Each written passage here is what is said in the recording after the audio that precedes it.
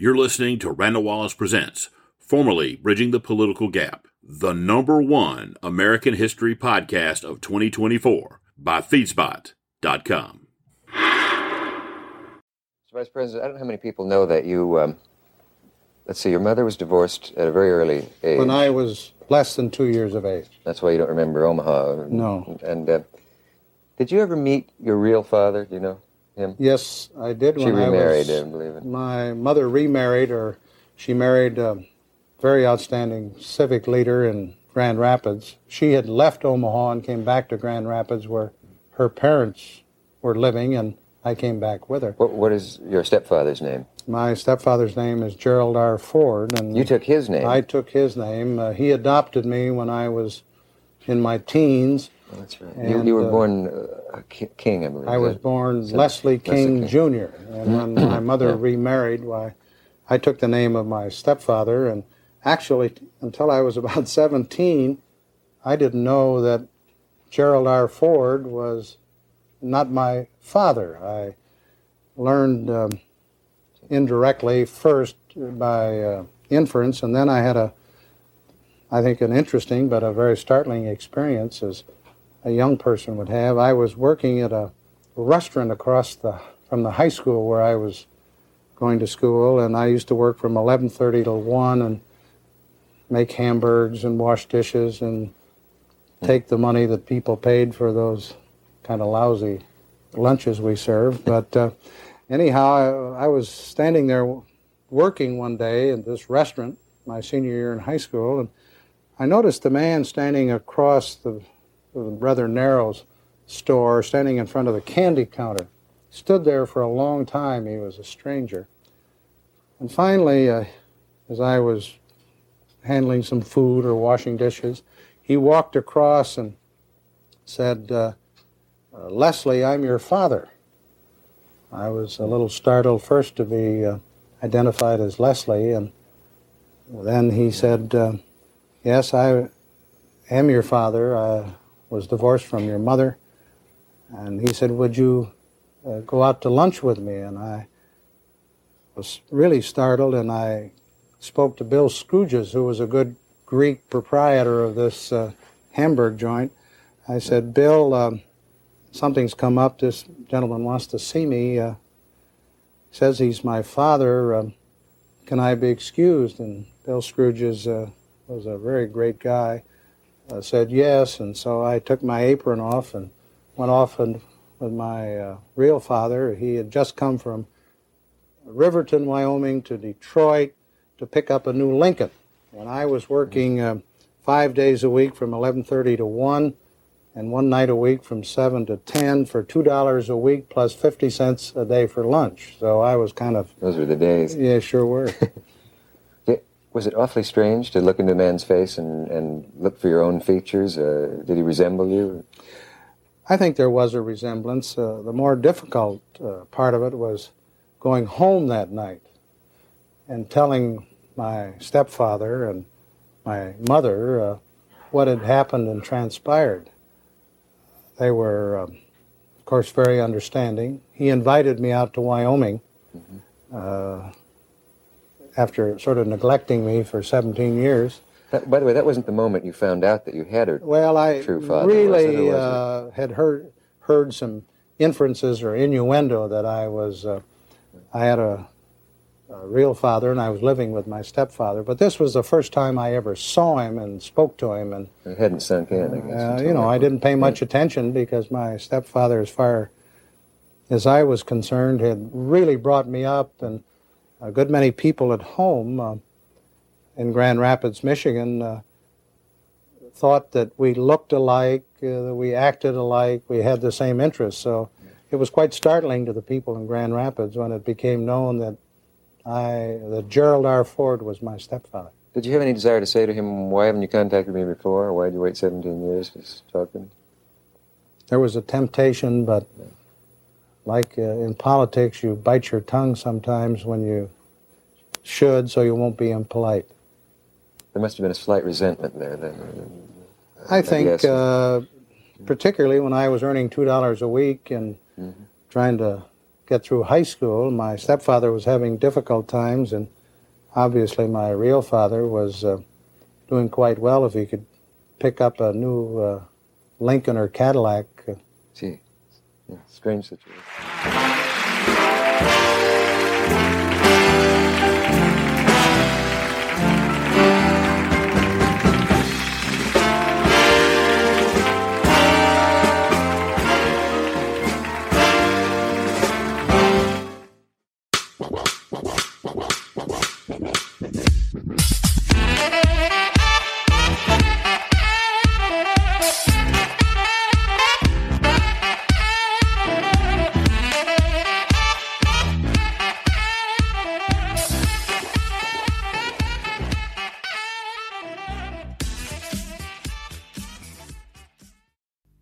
He comes through the door now with his choice, and the choice, it is Nelson Rockefeller, the former governor of New York, who was leading the list of speculation among many people. A man who is 66 years old, one of the best-known names in America, politically and otherwise, and certainly an international figure in his own right. After a great deal of soul-searching, after considering the advice of members of the Congress, Republicans, as well as the Democratic leadership, after consulting with many, many people within the Republican Party and without, I have made a decision which I would now like to announce to the American people. But the man that I am selecting as nominee for vice president is a person whose long record of accomplishment in the government and outside is well known. He served in the Department of State under former President Franklin Delano Roosevelt. He served under the presidency of Harry Truman.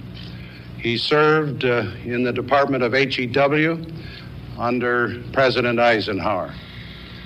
He has served as governor of the great empire state, the state of New York, for 15 years, the longest period of time in the history of the state of New York. It is my honor and privilege to introduce to you a good partner for me, and I think a good partner for our country and the world.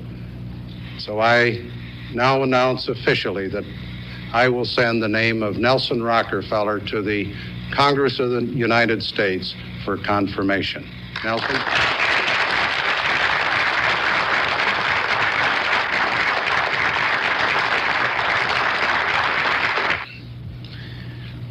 As you pointed out in your moving message to the Congress, these are very serious times. They're times, as you pointed out, that require the closest cooperation between the Congress of the United States and the executive branch of government. They also require the dedication of every American to our common national interest. You, Mr. President, through your dedication and your openness, have already reawakened faith and hope. And under your leadership, we as a people and we as a nation have the will, the determination, and the capability to overcome the hard realities of our times.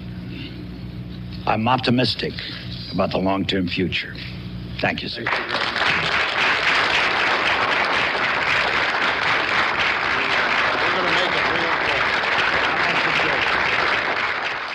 Welcome to our look at Gerald Ford, and we are at a moment that was very unusual. It was only the second time it had ever happened, and it only happened these two times in the history of the United States, and that was the 25th Amendment set the rules in motion for what succession to the presidency would be, and allowed for a president to appoint a vice president in the case of a situation where there was no vice president. This has been done because of the Kennedy assassination, because it was a period of time after President Kennedy was assassinated until Lyndon Johnson was reelected or elected in his own right to the presidency, that Hubert Humphrey ascended to the vice presidency, that there had been no vice president. So they changed this law and made the 25th Amendment that set in stone the succession to the presidency. And of course, President Nixon was forced to choose another vice president when Spiro Agnew was forced out. And that was Gerald Ford. And less than a year later, maybe 8-9 months later, President Nixon himself was overthrown, and Gerald Ford became president because of what had happened. He had never been on the ballot. He was the unelected president. And one of the first things he has to do is pick a new vice president to serve with him, and that is going to end up being Governor Nelson Rockefeller from New York. And this is sort of that story. We're going to let you listen in. Hugh Scott, the Senate Minority Leader, as he introduces Mr. Rockefeller at the first hearings in the Senate, and of course the ceremony itself when Nelson Rockefeller becomes the Vice President of the United States. The President's letter urging implementation of the 25th Amendment in accordance with its terms and in accordance with the assurance given by numerous senators and congressmen while it was being considered, has been put in the record by the chairman. I have drafted a letter to the President, which I will send today, and a copy of which I have already delivered to him, which I would like to read in reply to his letter. Dear Mr. President, I have your letter of yesterday urging my assistance in expediting the nomination procedures associated with the selection of a new president. Congress has failed to implement and expedite the 25th Amendment to the Constitution, and I regret this very much. Certainly all relevant evidence should be made available, but there is also substantial evidence that Congress has fallen short of its responsibility in expediting these hearings and other actions. In reviewing the legislative history of the 25th Amendment, I have found ample references to the necessity for filling presidential and vice presidential vacancies as quickly as possible. While the Senate floor manager of the amendment, Senator Bayh of Indiana, said he, quote, could foresee the attempt to delay and stall the confirmation, unquote, Senator Sam Ervin responded that patriotic and intelligent members of Congress who love their country, quote, will not jeopardize their country by holding up the consideration of new leaders. In the House of Representatives, then chairman of the Judiciary Committee, Representative Emanuel Sella, who also served as floor manager of the amendment, said, quote, we dare not longer trifle with this situation by neglect. If there is a vacancy, the vacancy must and should be filled, unquote. Congressman John Lindsay noted that a delay in the Senate would put, quote, the monkey on the back of the Congress to do its job. The President does his job in the selection of a proper person to fill the office of the Vice Presidency. And then Congress must answer to the country if it does not speedily perform its job, unquote. Now, it is my hope that the spirit of the 25th Amendment displayed in 1965 will be adhered to now as the Congress continues its consideration of a new Vice President, sincerely and signed by me. There have been numerous editorials on this subject, almost unfailingly critical of the delays of the Congress. We have conducted exhaustive hearings here. Many of the delays are not the fault of the Senate Rules Committee, but the delays incident to securing information from the Joint Committee on Internal Revenue Taxation and from various agencies of the federal government, although the FBI greatly expedited its part of this process. One of the unfortunate delays occurred when the House Judiciary Committee refused to hold joint hearings with the Senate, and had they done that, perhaps as much as a month or 6 weeks could have been saved. Without reference to editorials in the rest of the country, let me be parochial enough to quote from those in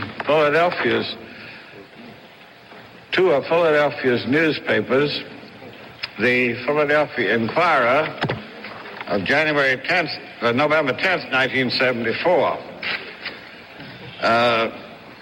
The president really believes that the U.S. needs a vice president and that he should be confirmed as soon as possible, according to Press Secretary Ron Nesson. That is reasonable enough. At the least, Congress should act one way or another, and so forth. There's more quotes in there. And then, to skip a bit, well, it took Mr. Ford 11 days. He became president on August 9th and announced his choice of Mr. Rockefeller on August 20th. That was almost 3 months ago, and yet Congress still has not said yes or no. So what does that tell us about the decisiveness of the legislative branch? Question mark. It is one thing to be thorough, but it is another to drag out these proceedings for reasons which have nothing to do with Nelson Rockefeller's qualifications.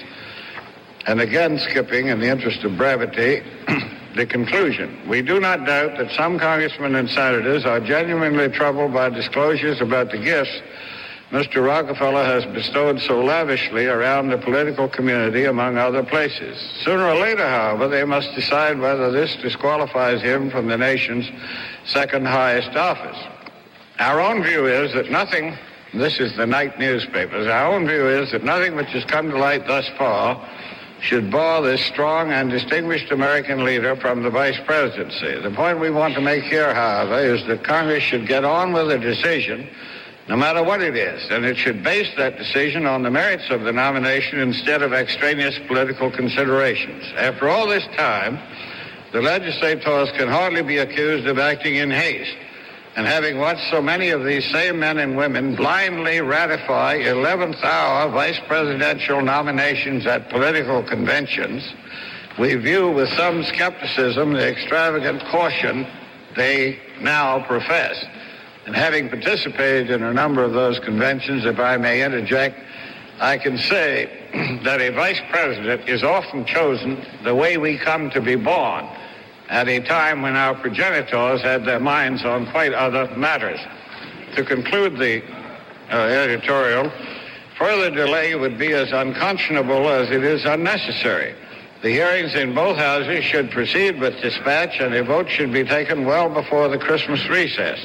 The United States, as Mr. Ford said, needs a vice president now.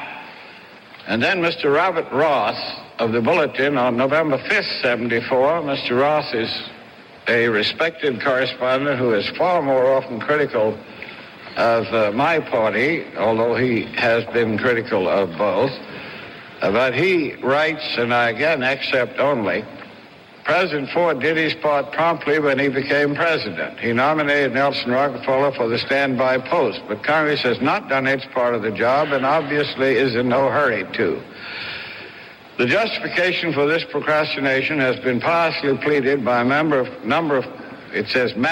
congressmen who have pointed out that it is their duty to examine with the utmost thoroughness the merits and demerits of a man who might become president not by popular vote, but by congressional sufferance. They cite the need for meticulous examination of Rockefeller's income tax payments and gifts, and the way he may or may not have used his great wealth to enhance his political power. Those are good justifications up to a point, but they do not alter the fact that Congress could by now have completed its investigations and voted the Rockefeller nomination up or down had it wanted to. It didn't for a number of reasons which had nothing to do with Rockefeller's qualifications or lack of them. And some of these reasons are cited, and I ask unanimous consent to include these two articles in the record, Mr. Chairman. Without objection, they'll be made a part of the record. Finally, I met with the president this morning at breakfast, and I learned from him what I have also seen in the press, that the president has the assurances of the Speaker of the House and of Chairman Rodino to press on with these hearings, perhaps I ought to say to begin to press on with these hearings, or to start to begin to press on with these hearings. And I believe there'll be a meeting of the House Judiciary Committee on November the 21st. I understand that the Speaker now believes that action on this nomination is possible before Christmas. I sincerely hope so. Thank you, Mr. Chairman. Raise your right hand and repeat after me. I, Nelson Aldrich Rockefeller, I, Nelson Aldrich Rockefeller, do solemnly swear that I will support and defend the Constitution of the United States. The Constitution of the United States. Against all enemies, foreign and domestic. Against all enemies, foreign and domestic. That I will bear true faith and allegiance to the same. That I will bear true faith and allegiance to the same. That I take this obligation freely. That I take this obligation freely. Without any mental reservation or purpose of evasion. Without any mental reservation or purpose of evasion. And that I will well and faithfully discharge. And that I will well and faithfully discharge. The duties of the office. The duties of the office. On which I am about to enter. On which I am about to enter. So help me God. So help me God.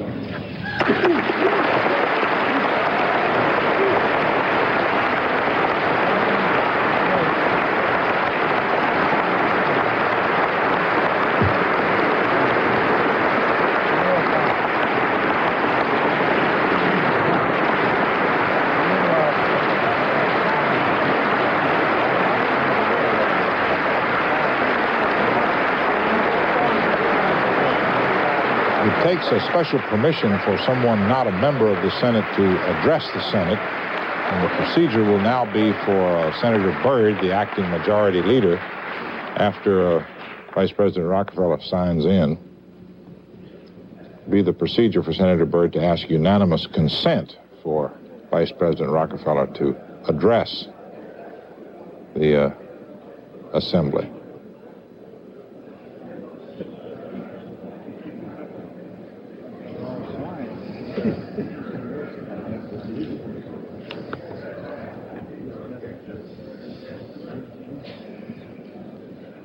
Following the governor's words, which are not expected to exceed 4 or 5 minutes, there will be a semi-public reception down the hall, although it cannot be considered a public one because the Capitol was secured this afternoon, getting ready for the president's visit. The senator from West Virginia is recognized. Mr. President, I ask unanimous consent that the Vice President of the United States be permitted to address the Senate at this time. Without objection, so ordered.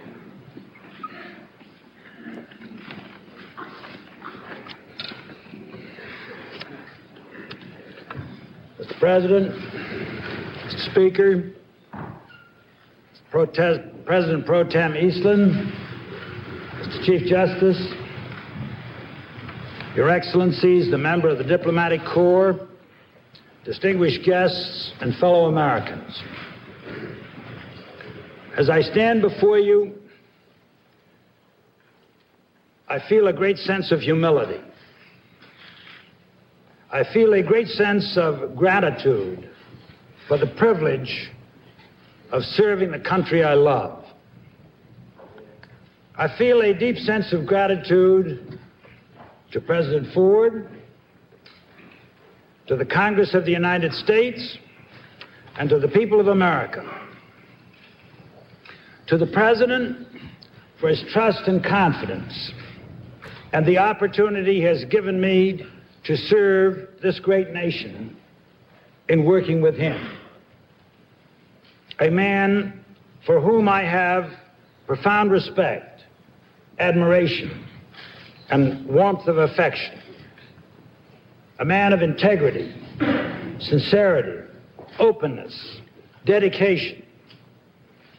A man bearing the lonely burdens of the presidency with deep human understanding and total devotion to his country. And my admiration to the First Lady, Betty Ford, and her great warmth and her courage. And if you'll forgive me for a personal note, my love and admiration to my own gallant wife, Happy. I feel deeply grateful to the committees and the members of the United States Senate and the House of Representatives for their confirmation of my nomination. Among the many reasons I look forward with pride and with keen anticipation to serving the Senate as their presiding officer is the fact that my mother's father, my grandfather, Senator Nelson W. Aldrich, represented the great state of Rhode Island in this very chamber for 31 years, after serving for 3 years in the House of Representatives. The thoroughness with which the Congress exercised its responsibilities on behalf of the American people under the 25th Amendment has been another dramatic evidence of the enduring strength and vitality of our Constitution and our unique American system. I've learned a great deal from this experience of the past 4 months, and I've come out of it with an even greater respect for the Congress of the United States, a more profound appreciation of the collective wisdom of the American people as expressed through the Congress, and a deeper understanding of the breadth of the responsibility to the people of this great free land that falls upon those of us in positions of public trust. I deeply appreciate the outstanding work of all those in government agencies involved in the investigation and preparation of material for the congressional committees. I admire and respect the vigilant coverage of the free American press, radio, and television, through which the people of America were so well informed. I would like to thank all of those citizens who participated directly in the process by expressing themselves to their representatives in the Senate and in the House, and to those who sent words of encouragement to Happy and to me. And finally, especially to you, Mr. Chief Justice, my thanks for your administering the oath and symbolizing as you do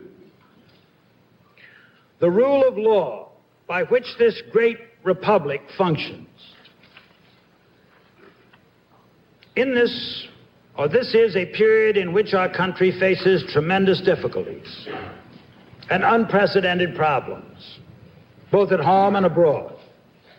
Problems that affect every section of our country and every family in America. But there is nothing wrong with America that Americans cannot right.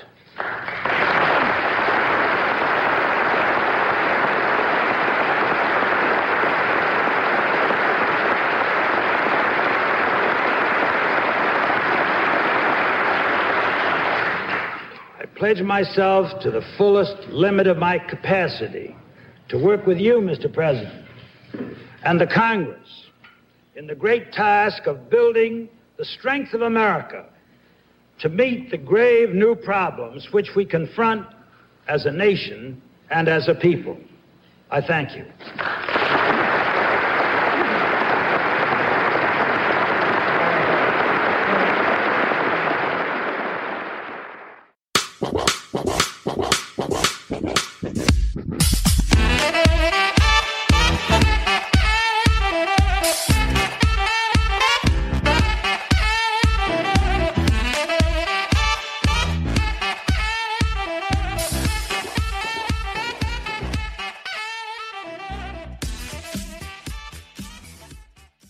Hi, this is Randall Wallace, your host for Bridging the Political Gap. I want to thank you first for tuning in to our podcast and invite you to come to our website, randallwallace.com. There you can get a copy of our book, Always Vote Your Conscience, Don't Take It Personally, and Don't Fight the Same Old Battles Over and Over Again, with a lot of policy suggestions and things that I think everyone could embrace, an argument for why we need to be working together instead of fighting with each other. Also, you can take a look at the first 11 episodes of this podcast, which was a podcast documentary that looked at the World War II generation of bipartisan leadership that built the American century and the lessons we can learn from them to apply to today's situations. Again, thanks for tuning in to our podcast. And if you've enjoyed our show, please leave us a review at wherever you get your podcast. And now, let's get back to the show.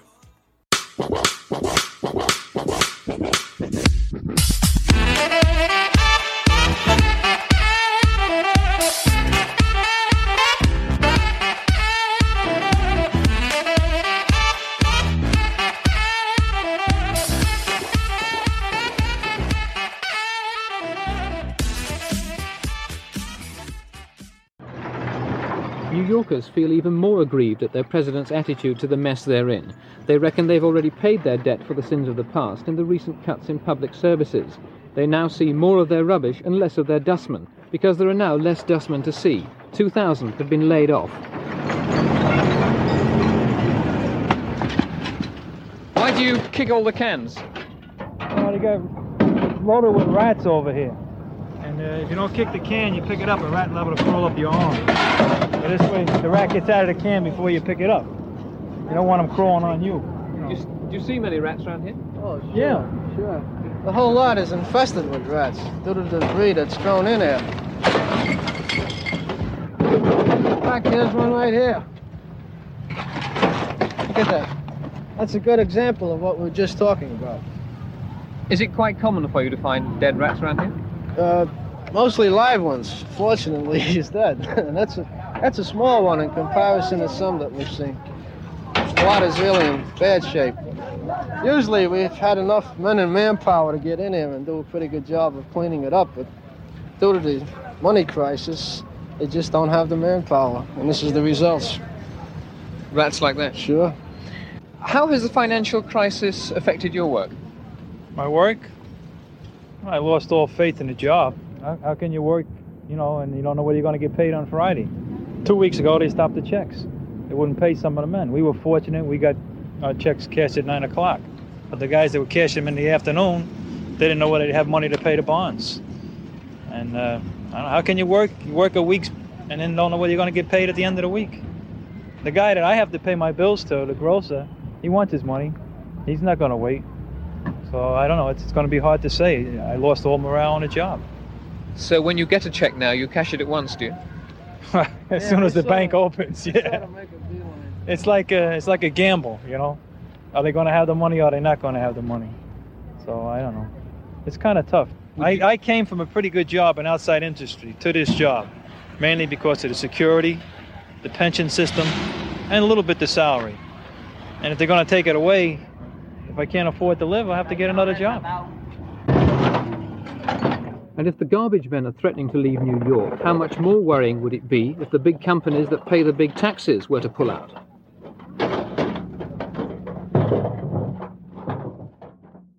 One of the major crises that faced President Ford in the 1970s happened in February of 1975, and that was the New York City entered a serious financial crisis.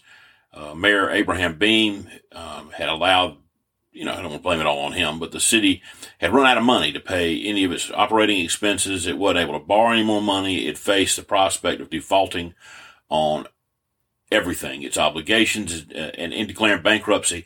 And as you just heard, they had a rat infestation problem. Their sanitation people couldn't even work on it. It was a disaster, and they wanted Gerald Ford to bail them out. The same year that I had here, the city's outstanding debt had reached $13.5 billion. The banks had reviewed the city's revenue projections and decided they would no longer underwrite the notes and bonds for the city of New York. And so the city couldn't borrow any money to operate, and by April of 1975, New York City had run out of money, and President Ford basically told them they had to figure it out on their own, which was a very brave thing for the president to do. Tough love. But New York City, you have to give them credit. They figured out a way back, and they're a thriving city today, 45 years later. But it was a huge crisis for the Ford administration. The story begins in two cities at the same moment in 1975. One is New York, the other is Damascus. It was a moment when two ideas about how it might be possible to run the world without politics first took hold.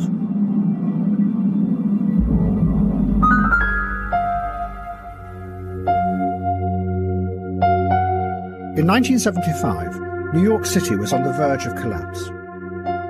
For 30 years, the politicians who ran the city had borrowed more and more money from the banks to pay for its growing services and welfare.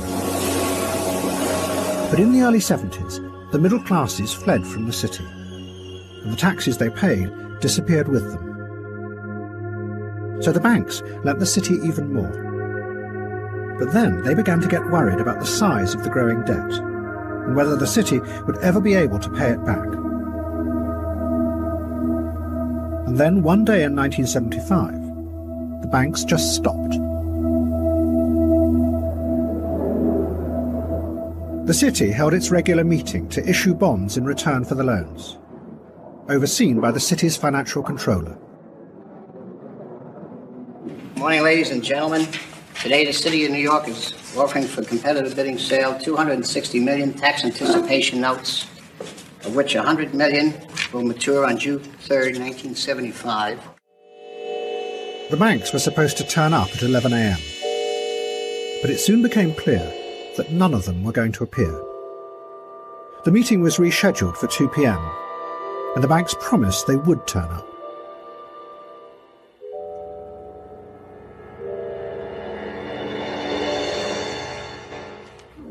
The announcement on behalf of the Comptroller is that the offer, which we had expected to receive and announce at 2 o'clock this afternoon, is now expected at 4 o'clock. Well, does this mean that so far nobody wants those bonds? We will be making a further announcement at 4 o'clock, and anything further that I could say now I think would not advance the interest of the sale, which is now in progress. Does this mean that you have not been able to sell them so far today? We will have a further announcement at 4 o'clock. What happened that day in New York marked a radical shift in power. The banks insisted that in order to protect their loans, they should be allowed to take control of the city. The city appealed to the president, but he refused to help. So a new committee was set up to manage the city's finances. Out of 9 members, 8 of them were bankers. It was the start of an extraordinary experiment where the financial institutions took power away from the politicians and started to run society themselves. The city had no other option. The bankers enforced what was called austerity in the city, insisting that thousands of teachers, policemen and firemen were sacked. This was a new kind of politics. The old politicians believed that crises were solved through negotiations and deals. The bankers had a completely different view. They were just the representatives of something that couldn't be negotiated with, the logic of the market. To them, there was no alternative to this system. It should run society. Just by shifting paper around, these slobs can make $65 million in a single transaction. That would take care of all of the layoffs in the city. So it's reckless, it's cruel, and it's a disgrace. There'd be a fair number of bankers, of course, who'd say, well, it's the unions who have been too greedy. Now, what would your reaction be to that? I guess they're right in a way. If you can make $60 million on a single transaction and a worker makes $9,000 a year, I suppose they're correct. And as they go back to their little estates in Greenwich, Connecticut, I want to wish them well, the slobs. But the extraordinary thing was, no one opposed the bankers. The radicals and the left-wingers, who 10 years before had dreamt of changing America through revolution, did nothing. They had retreated and were living in the abandoned buildings in Manhattan. This was an extraordinary moment in the history of the country, and Gerald Ford had taken a pretty controversial stand. Let me give you. I've looked up a world biography of U.S. presidents, and it talks about the situation when it's covering Gerald Ford. And, I'm just going to read out of it so that you get a sense of the timeline and things that have happened. It says that, adding to the controversies over both congressional and presidential impotence was the question about the looming financial default of New York City. For 8 months, the nation's most populous city, paying the price for attempting to cope with overwhelming economic and social forces without budgetary discipline, stood at the brink of economic collapse. Only in later months did it become apparent that the New York predicament merely epitomized the problems faced by the nation's older urban centers. Meanwhile, with default virtually a certainty, those who traditionally had rural biases against big city evils found satisfaction that, at last, the chickens had come home to roost because of misguided liberalism. Ford, the conservative, middle American president, assumed the support of that constituency and kept his distance from the situation even as harried local officials searched for ways to avoid fiscal disaster. Ford's position was never a mystery, yet when he delivered a stern rebuke to the city on October 29, 1975, promising to veto any bailout of the nation's premier city, the finality of this statement came as a draconian blow. In one of those journalistic feats that convert a political leader's comments into pungent rhetoric, the New York Daily News reported the president's position with the headline, "Ford to City, Drop Dead." The Ford rationale, of course, was simple. Only by his display of firmness would the city tidy its financial house. In the days that followed, there was a growing realization that the administration's position had underestimated how much others throughout the country feared the implications of permitting the collapse of New York City. Vice President Rockefeller, who, by the way, had been governor of New York, openly began to suggest that the government might indeed have to play a role from within the White House itself, and came some similar signals as that of what Rockefeller was saying, especially from the Treasury Secretary William Simon. Ford, though, held his stern justification that he was forcing New York to restore its own fiscal viability, but at the same time, his retreat had become inevitable, and within the city, frantic negotiations took place involving all parties, including banks that had funded the city's short-term securities. And under the pressure, all interested parties came together during additional weeks of negotiations. Drastic reductions were made in the city's workforce, bankers restructured the bond issues, and the new Municipal Assistance Corporation was established to sell securities. Union pension funds were committed to their purchase of those bonds and securities, and one near disaster after another was averted in a series of cliffhanger scenarios. Finally, with the city seemingly acting to repair damage, and the broader consequences of a default becoming clearer, Ford changed his stance when he met with the press on the 26th of November. Quote, "I have, quite frankly," he announced, "been surprised that they have come up as far as they have." Ford then asked Congress to approve federal loans to the city on a seasonal basis through the 30th of June, 1978. He covered his own retreat by emphasizing that New York had bailed itself out. And finally, by a narrow margin in the House, Congress approved Ford's request for a Seasonal Financing Act to provide up to $2.3 billion for short-term loans during the next 3 years at 1% above the federal cost of the money. To further fortify the city against default in case that assistance failed to work, additional legislation was enacted to facilitate municipal bankruptcy proceedings so that New York and other cities could adjust repayment of their loans. Ford's position, combined with the local and federal measures, induced some painful cutbacks, but did start the process of rehabilitating New York's finances. So by making them be more responsible, President Ford did succeed in getting them to get their house in order and restructure and create the New York City that you see today. Again, leadership, because sometimes somebody's got to tell somebody no. And here's the press conference on November 28th, 1975, when President Ford, after seeing how the bankers and everybody has restructured the issues in New York, as he steps up now to help make sure that the city of New York is able to move forward by proposing legislation and money to help them. I have decided to ask the Congress, when it returns from recess, for authority to provide a temporary line of credit to the state of New York to enable it to supply seasonal financing of essential services for the people of New York City. New York officials must continue to accept primary responsibility. There must be no misunderstanding of my position. If local parties fail to carry out their plan, I am prepared to stop even the seasonal federal assistance. The President's action, crucial as it may be, does not bring our serious difficulties to an end.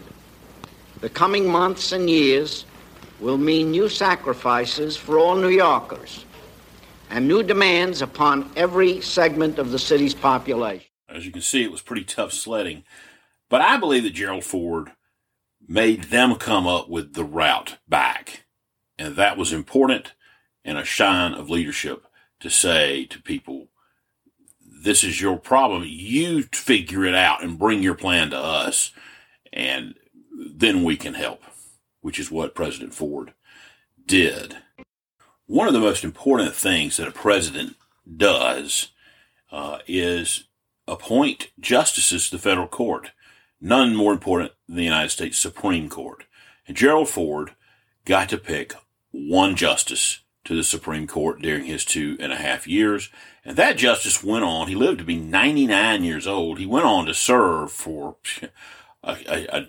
40 years probably, and had a pretty enormous impact on the Supreme Court. It was John Paul Stevens. And I would argue that his positions might not have been exactly what a Republican normally would have been looking for in a justice, though Gerald Ford remained proud of John Paul Stevens' tenure.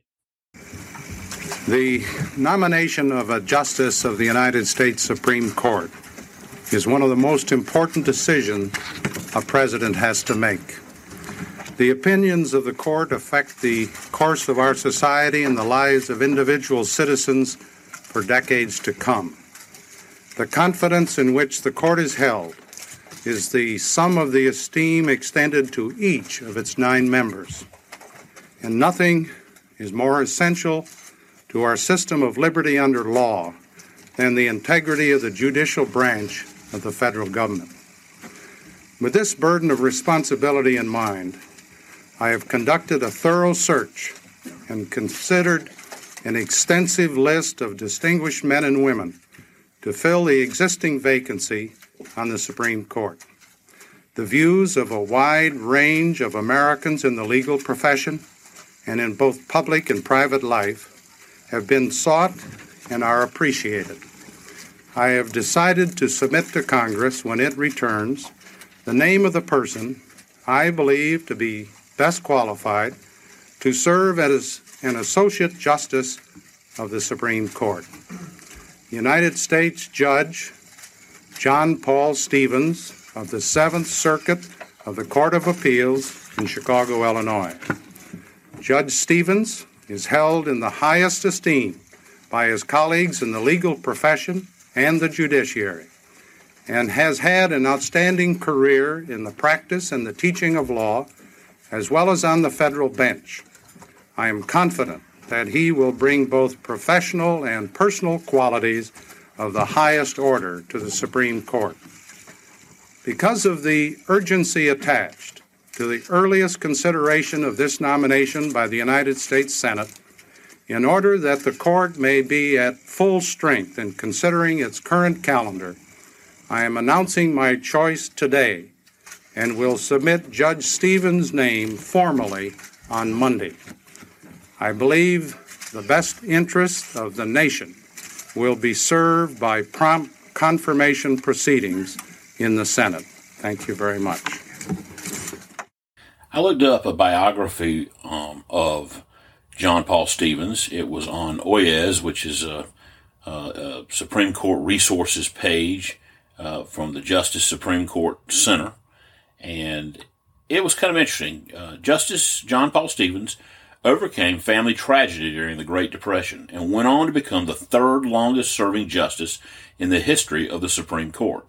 John Paul Stevens was born on April 20th, 1920 in the Hyde Park neighborhood of Chicago, Illinois.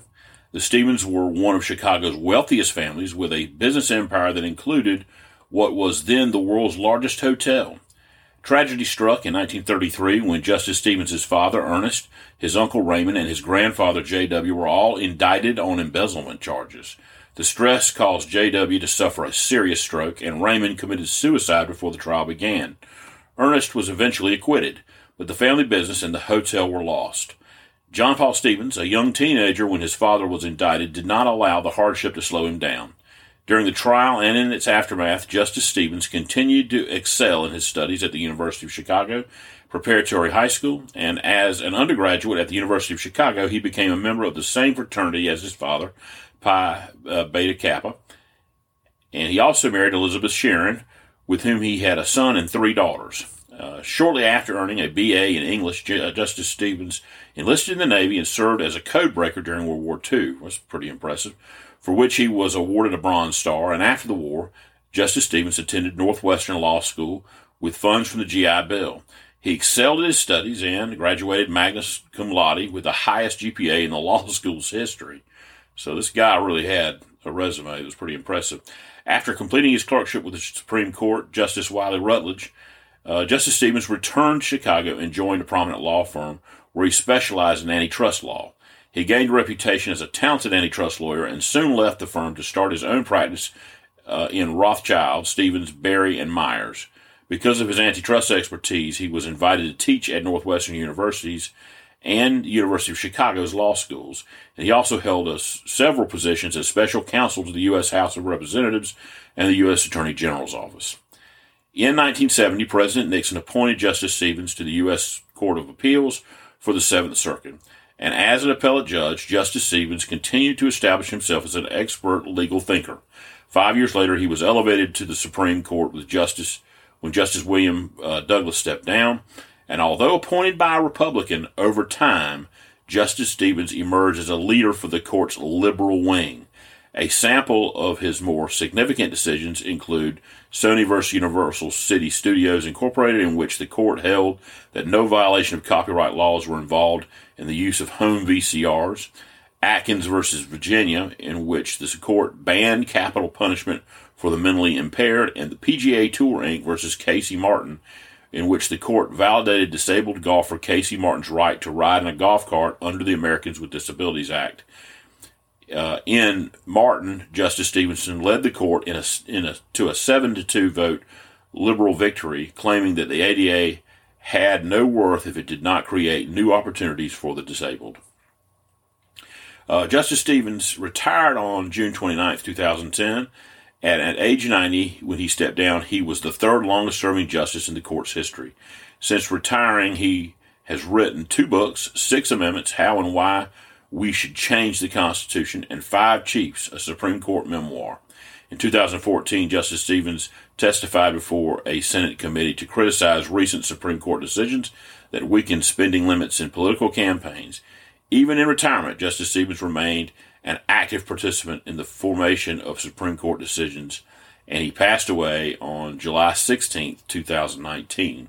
And I just wanted you to get a feel for who he was, because he also was an important figure in the discussion of the Second Amendment rights of people in this country, and he believed that the Second Amendment was meant for a militia, which is a position that I actually don't agree with. I think that that when you look at the Second Amendment, you have to look at all the other amendments. There's a reason why you have a constitutional right not to have a buck private planted in your house. And that's because that was a problem that the British kept doing to the colonists. And so I have a hard time believing that these people who had fought a revolution protected your right to bear arms only to have you be able to use that, protect that right, as a member of a state militia. I think they meant for individuals to have the right to bear arms.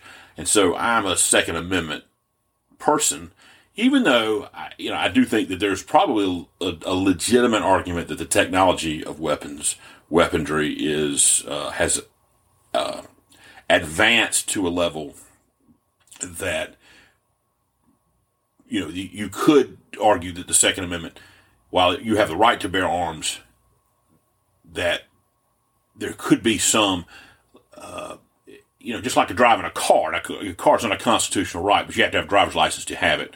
That with some of the advancement in these weapons, you ought to be at least trained how to use them. But, that's neither here nor there. And I'm certainly not a Supreme Court justice, who am I to be arguing with John Paul Stevens. But I do find that position one that I don't agree with. But he was a giant figure in the history of the United States Supreme Court. And here is a PBS's look at how John Paul Stevens wanted to be remembered after he passed away at the age of 99. Finally tonight, remembering a legend of the law. Retired Supreme Court Justice John Paul Stevens, whose career on the High Court spanned 35 years, died yesterday. In a statement, Chief Justice John Roberts said he brought to our bench an inimitable blend of kindness, humility, wisdom, and independence. His unrelenting commitment to justice has left us a better nation. We look back now on Stevens' life and legacy. By the time John Paul Stevens received the nation's highest civilian honor in 2012, the Presidential Medal of Freedom, he had already put his stamp on American law. As former President Barack Obama noted that day, Stevens, bow tie and all, did so in his own way. During oral argument, Justice John Paul Stevens often began his line of questioning with a polite, "May I interrupt?" or "May I ask a question?" You can imagine the lawyers would say, "Okay." After which he would just as politely force a lawyer to stop dancing around and focus on the most important issues in the case. And that was his signature style. Modest, insightful, well-prepared, razor-sharp. The justice was a product of the Windy City, the son of a hotel businessman and an English teacher. A longtime Chicago Cubs fan, Stevens said as a boy he was at Wrigley Field in 1932, witness to the New York Yankees' Babe Ruth and his legendary called shot home run. After serving in the U.S. Navy, working as a Supreme Court clerk, and lawyering in private practice, Stevens was appointed in 1970 to be a federal appeals judge. Then, in 1975, President Gerald Ford picked him to fill a vacancy on the U.S. Supreme Court, where Justice Stevens would serve for 35 years. In that time, the Republican appointee was eventually seen as a liberal leader on the court, although in 2011, a retired Justice Stevens told our late NewsHour colleague Gwen Eiffel that he never cared for the label. By the time you retired, you were considered to be the court's unlikely liberal. Were you really that unlikely? Or were you really that liberal? Well, I never have been a fan of trying to use labels like that to describe justices, because very often a justice will be liberal on one issue and conservative on another. One of the justice's former Supreme Court clerks, Melissa Arbus Sherry, echoed that sentiment. He was a true judge in that he just felt like the justice or judge, is to bring their own judgment to each and every case. And I think that is what he applied throughout his career, and it may have led to different decisions along the way. Stevens' majority opinions handed legal victories to detainees at the U.S. naval base in Guantanamo Bay, Cuba, who were seeking to challenge their detentions. Another ruled in favor of convicts with mental disabilities who had been sentenced to death. And during that 2011 NewsHour interview, he said he disagreed with the way some conservative justices interpret federal law and the Constitution. Everybody agrees that it's appropriate to do everything you can to understand the original intent behind both statutes and constitutional provisions. But the notion that that can provide the answer in all cases is what is incorrect. It sheds light on all cases, but it's just one of the tools you have to use. Often, Stevens was in dissent. Even in his final months of life, Stevens lamented the court's 2000 Bush v. Gore ruling, which ended a Florida recount and effectively decided that year's presidential election. Take our rights!